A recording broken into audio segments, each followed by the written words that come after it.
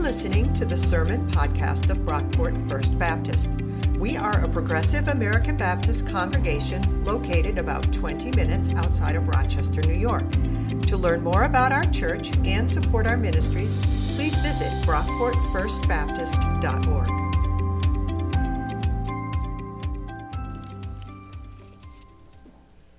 Today's scripture reading is Leviticus 8.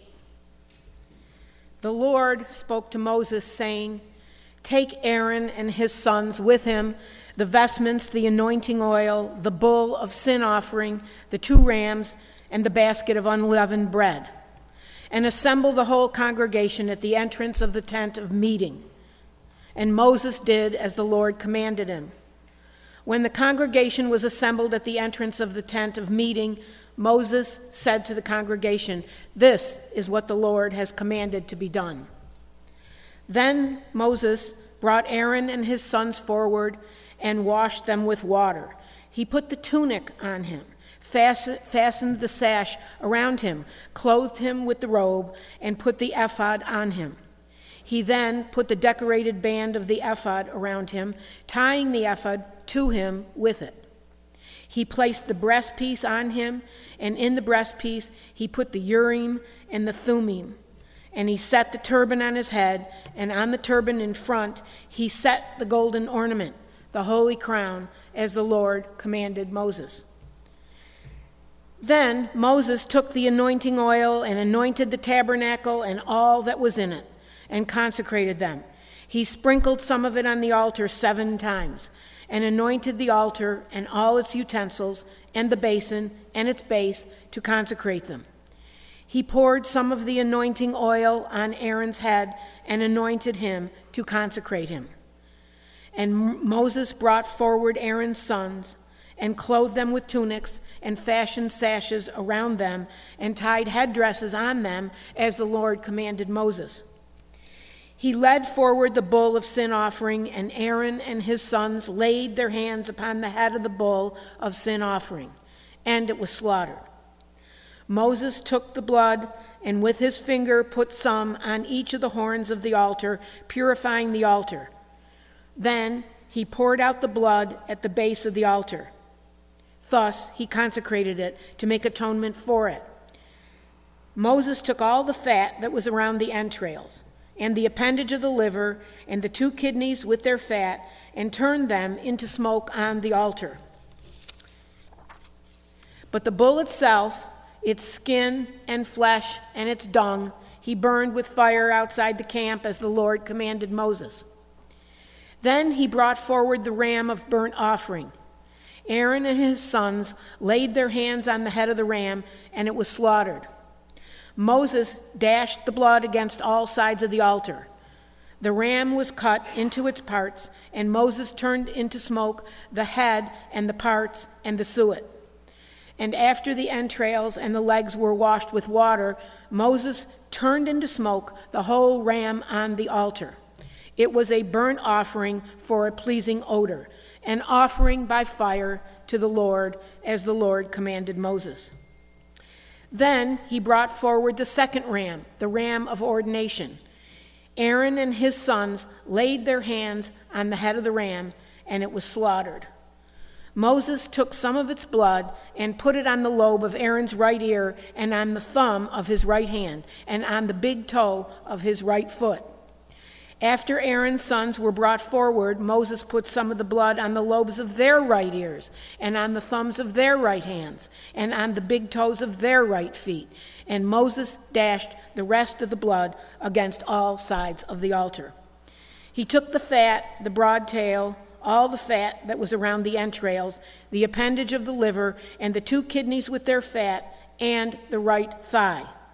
From the basket of unleavened bread that was before the Lord, he took 1 cake of unleavened bread, 1 cake of bread with oil, and 1 wafer, and placed it on the fat and on the right thigh.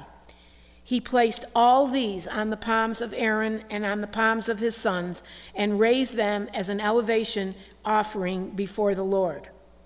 Then Moses took them from their hands and turned them into smoke on the altar with the burnt offering. This was an ordination offering for a pleasing odor, an offering by fire to the Lord. Moses took the breast and raised it as an elevation offering before the Lord. It was Moses' portion of the ram of ordination, as the Lord commanded Moses.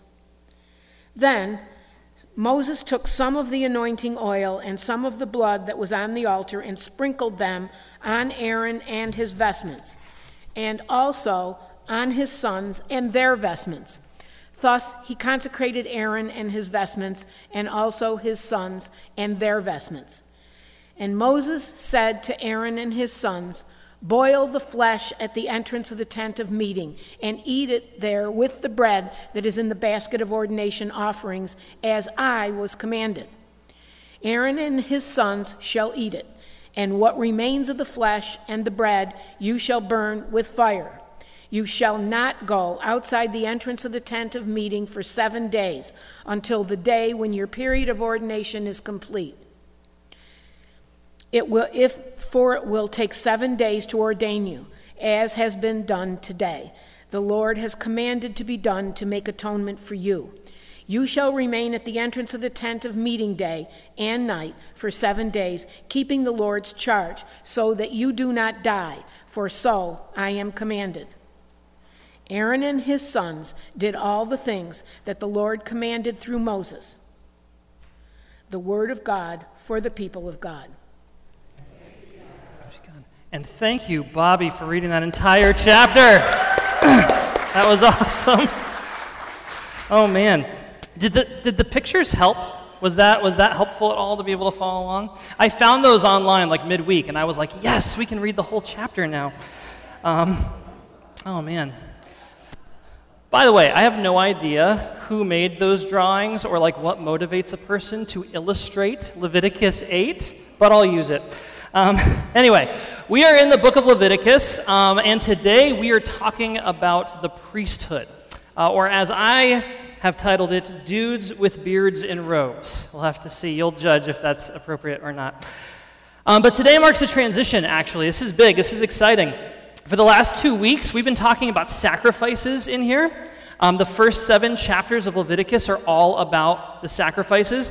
But now in chapter 8, we get this shift, this pivot to the priests, the people who offer the sacrifices.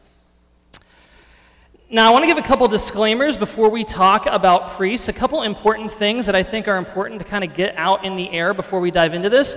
The first is a big one, and that's that not everybody has a positive association with priests, right? Like maybe you're here, you're watching from home, and it's different for you. Maybe you know some really cool priests. Or maybe there was a priest at some point in your life who came alongside you and helped you and ministered to you. If that's the case, that is amazing. I don't want to take anything away from that.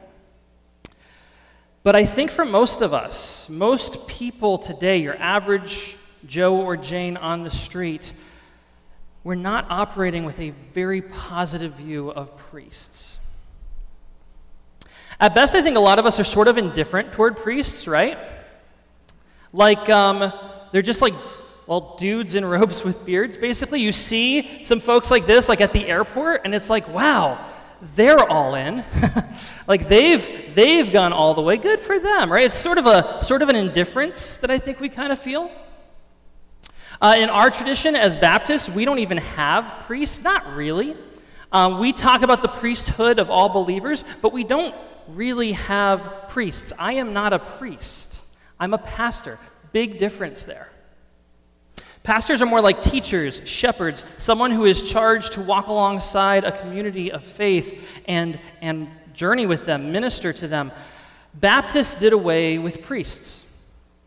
Our spiritual forefathers rejected the idea that there's this holy class of people separated from everyone else to act as mediaries between us and God. We don't have priests. And of course, if you're indifferent toward priests, if that's kind of where you're at, then you're one of the lucky ones, right? Because there are a lot of people today, there's a lot of people in our world and our society who have a downright negative view of priests, and often that's from experience. Maybe you were hurt by a priest. Maybe you or someone you know was abused by a priest. Maybe you grew up in a tradition that had priests and your priest failed you in some way. Even if we're not talking about the most severe stuff, maybe we're not talking about abuse, it's still painful to see someone we've followed, someone we've admired, a religious person that we've put on a pedestal. It's painful when they fall from grace. So not everyone has a positive association with priests. We've got to keep that in mind when we go into this discussion. Second disclaimer is just the patriarchy of it all, right? Like, this is so patriarchal. I don't know if the puke emoji is appropriate. I think it is. But like, Moses calls together the entire assembly of Israel, the entire nation, and then out of this huge mass of people, he calls out Aaron and his sons. It's like, come on, Leviticus, you were just getting good, and you've got to hit us with patriarchy. But we've already seen in this book, we've seen a few times, that there are ways in which Leviticus was way ahead of its time. There are ideas in this ancient manual for priests that we are still struggling to catch up to today, but there are also ways in which Leviticus is very much a product of its time. And this, unfortunately, is one of them. This book was written at a time when women had no rights. It was total patriarchy, zero power. Men were in control. So of course they're only ordaining men. That shouldn't really surprise us. Thank God we've gotten over that too, right? By the way, thank God we've figured out this whole patriarchy and gender thing in our culture. Because like no church would ever do this anymore, right? Like no church would ever only ordain men and refuse to ordain women. That would be crazy talk. Is the sarcasm coming across in my voice? Yes, because of course we still do this. Most churches are still stuck in this patriarchal stuff. And they don't have the excuse of being a 3,500-year-old document, just saying. So those are our two disclaimers right at the front. Not everyone has a positive association with priests, and down with the patriarchy. Are we good on that? Are we good on those two front? Excellent. With all that covered, let's talk about Leviticus chapter 8. This is a weird passage, right? Like there's a lot here. You've got animals being slaughtered, oil being sprinkled all over the place, blood getting rubbed on people's earlobes. If you've ever done that thing where you just open up the Bible to a random passage and it's like, let's see what word the Lord has for me today. If you open to the page where Moses gets all of Israel to watch while he rubs blood on his brother's earlobe, that would be a weird one, right? It's kind of strange. There's so much going on in this passage. Yeah, he's a little freaked out too. There's so much going on in this passage, and scholars only understand like half of this stuff, right? Most of what we see here, a lot of the ritual, a lot of the details, the significance of some of this stuff has just totally been lost to history. Like Aaron and his sons are anointed, we understand that part. They have oil poured on their heads, which is this holy symbol when someone has been set apart for ministry. We get that. They put on all this ornate clothing, almost like royalty, right? There's a chest piece with 12 stones that represent the 12 tribes of Israel. There's a turban with a crown. There are these two stones Aaron is given, the Urim and the Thummim. We have no idea what those were for, like none. They could have been ornamental. They could have been like lots that were cast for like decision making. They could have summoned the Bifrost. We have no idea what the Urim and the Thummim were about. There's all this ceremony, all this ritual. But as much as we don't understand, as much as we get lost reading this stuff, it does all point in one direction. To see that though, let's look at the ordination process by the numbers. Let's look a little more in depth at some of this stuff. There are 7 steps in the ordination process. You've got the washing, the clothing, the anointing, all these sacrifices, 7 steps. Then one of those steps is the ritual clothing of the high priest. And guess how many garments are described? 7. It'll be up there in a second. There we go. 7 garments. 7 steps. 7 garments. Then at the end of this, when Aaron and his sons have gone through all the steps and they're all in their robes, their garb, all of that's been put on, then they wait in the tabernacle for 7 days. When we're reading the Bible and you hear talk of 7 days, where does your mind go? What does that make you think of? Like someone just yell out. Creation, right? Yes, Genesis chapter 1, first page of the Bible, when God makes the world in 7 days.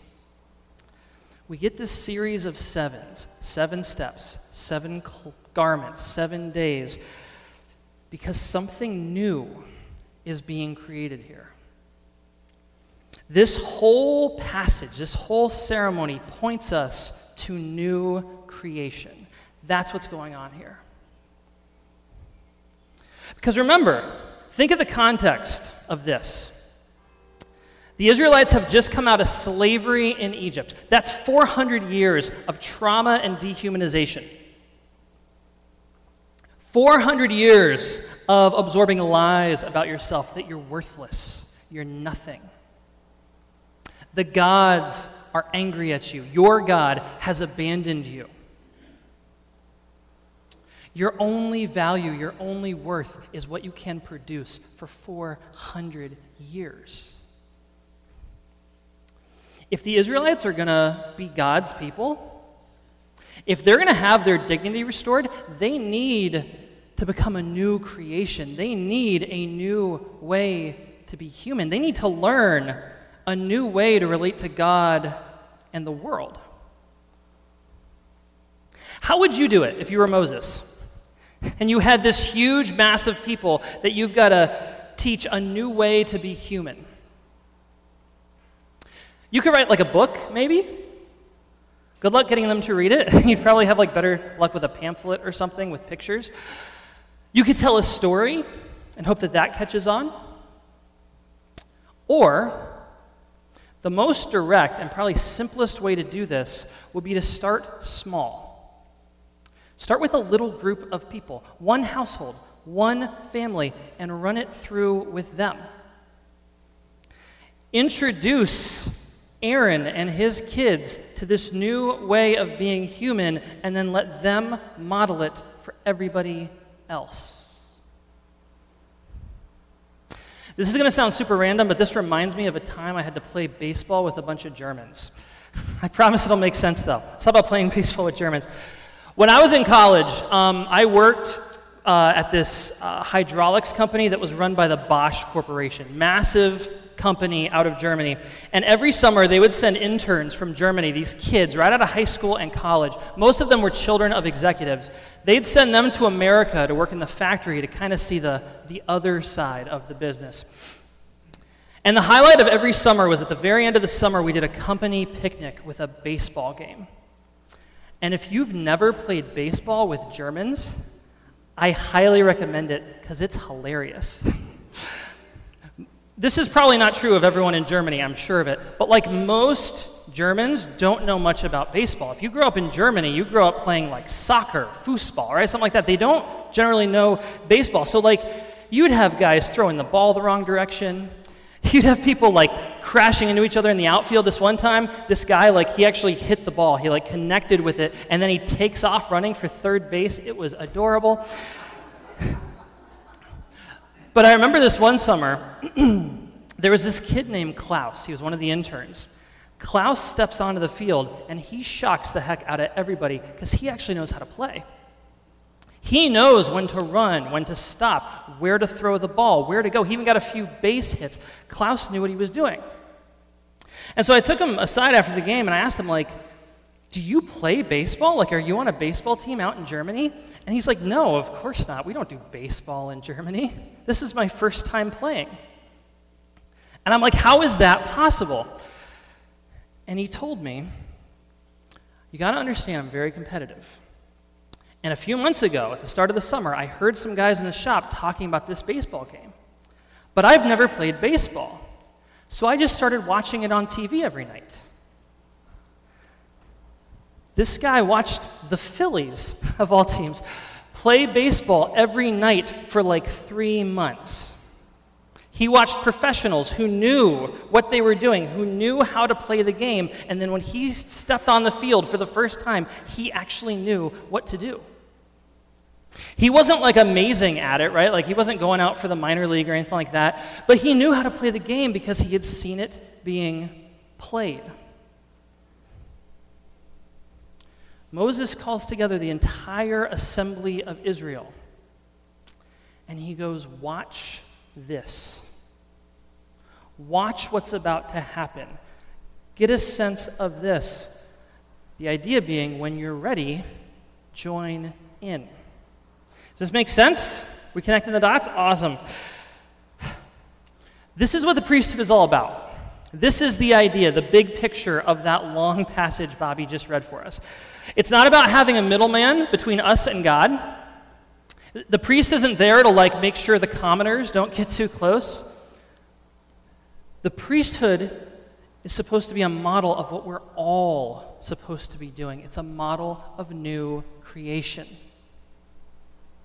And it was never supposed to end with Aaron and his sons. If you go to the book of Exodus, the book right before Leviticus, there's this scene right after the Israelites come out of slavery in Egypt. They stop at Mount Sinai, and God actually addresses them from the mountain. And this is what God says. You have seen what I did to the Egyptians, how I bore you on eagle's wings and brought you to myself. Now, therefore, if you obey my voice and keep my covenant, you shall be my treasured possession out of all the peoples.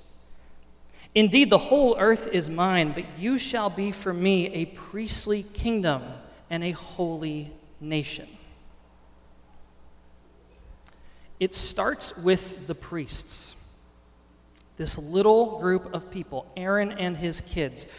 It starts with them. They model this new creation, this new way of relating to God for the Israelites so that the Israelites can learn it. But of course, it doesn't stop there either. Go ahead a couple slides, Noah. It doesn't stop with Israel either. Because if they're a kingdom of priests, their job is to model this for the rest of humanity. Because the whole thing is holy. Centuries after all this, there's a follower of Jesus named Peter who picked up on this imagery and he applied it to the church. Check this out in 1 Peter chapter 2, beginning in verse 9. See if any of this sounds familiar. You are a chosen race, a royal priesthood, a holy nation, God's own people, in order that you may proclaim the mighty acts of him who called you out of darkness into his marvelous light. Once you were not a people, but now you are God's people. Once you had not received mercy, but now you have received mercy.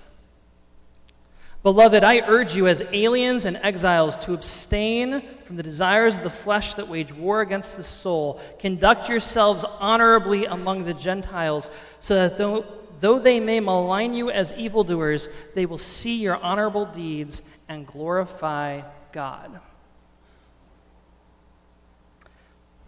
How do we do this today? How do you teach a world that's hurting that there's a better way, that there's hope? How do you teach a world full of violence and racism, war, xenophobia, homophobia, sin?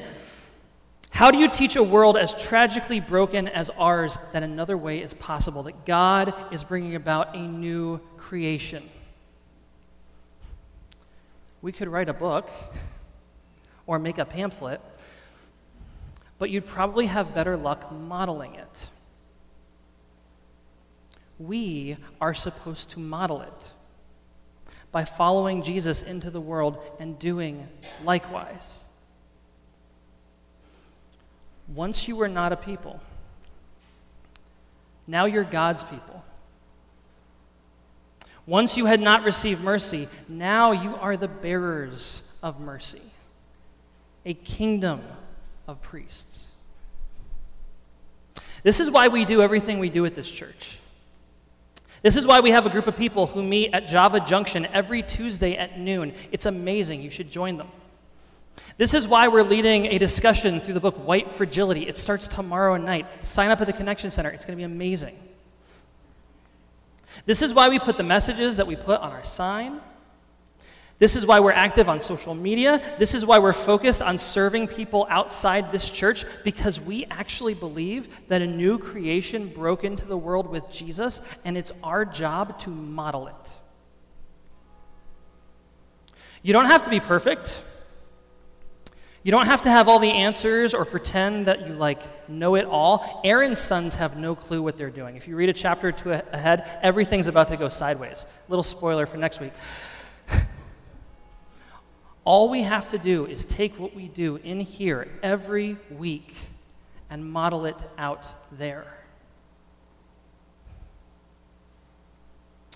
At the very beginning of this sermon, I said that Baptists don't have priests.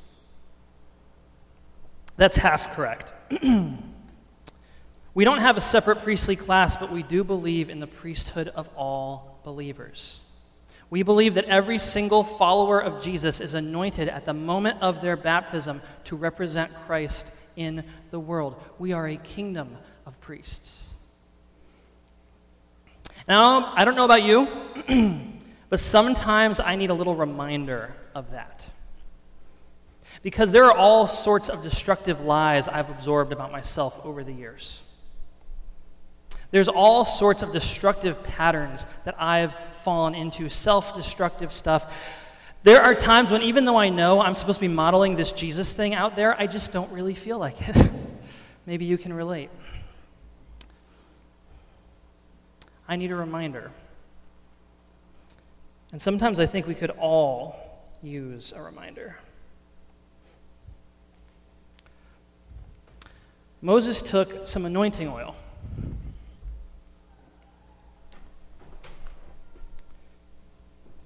And he dashed it against every side of the altar.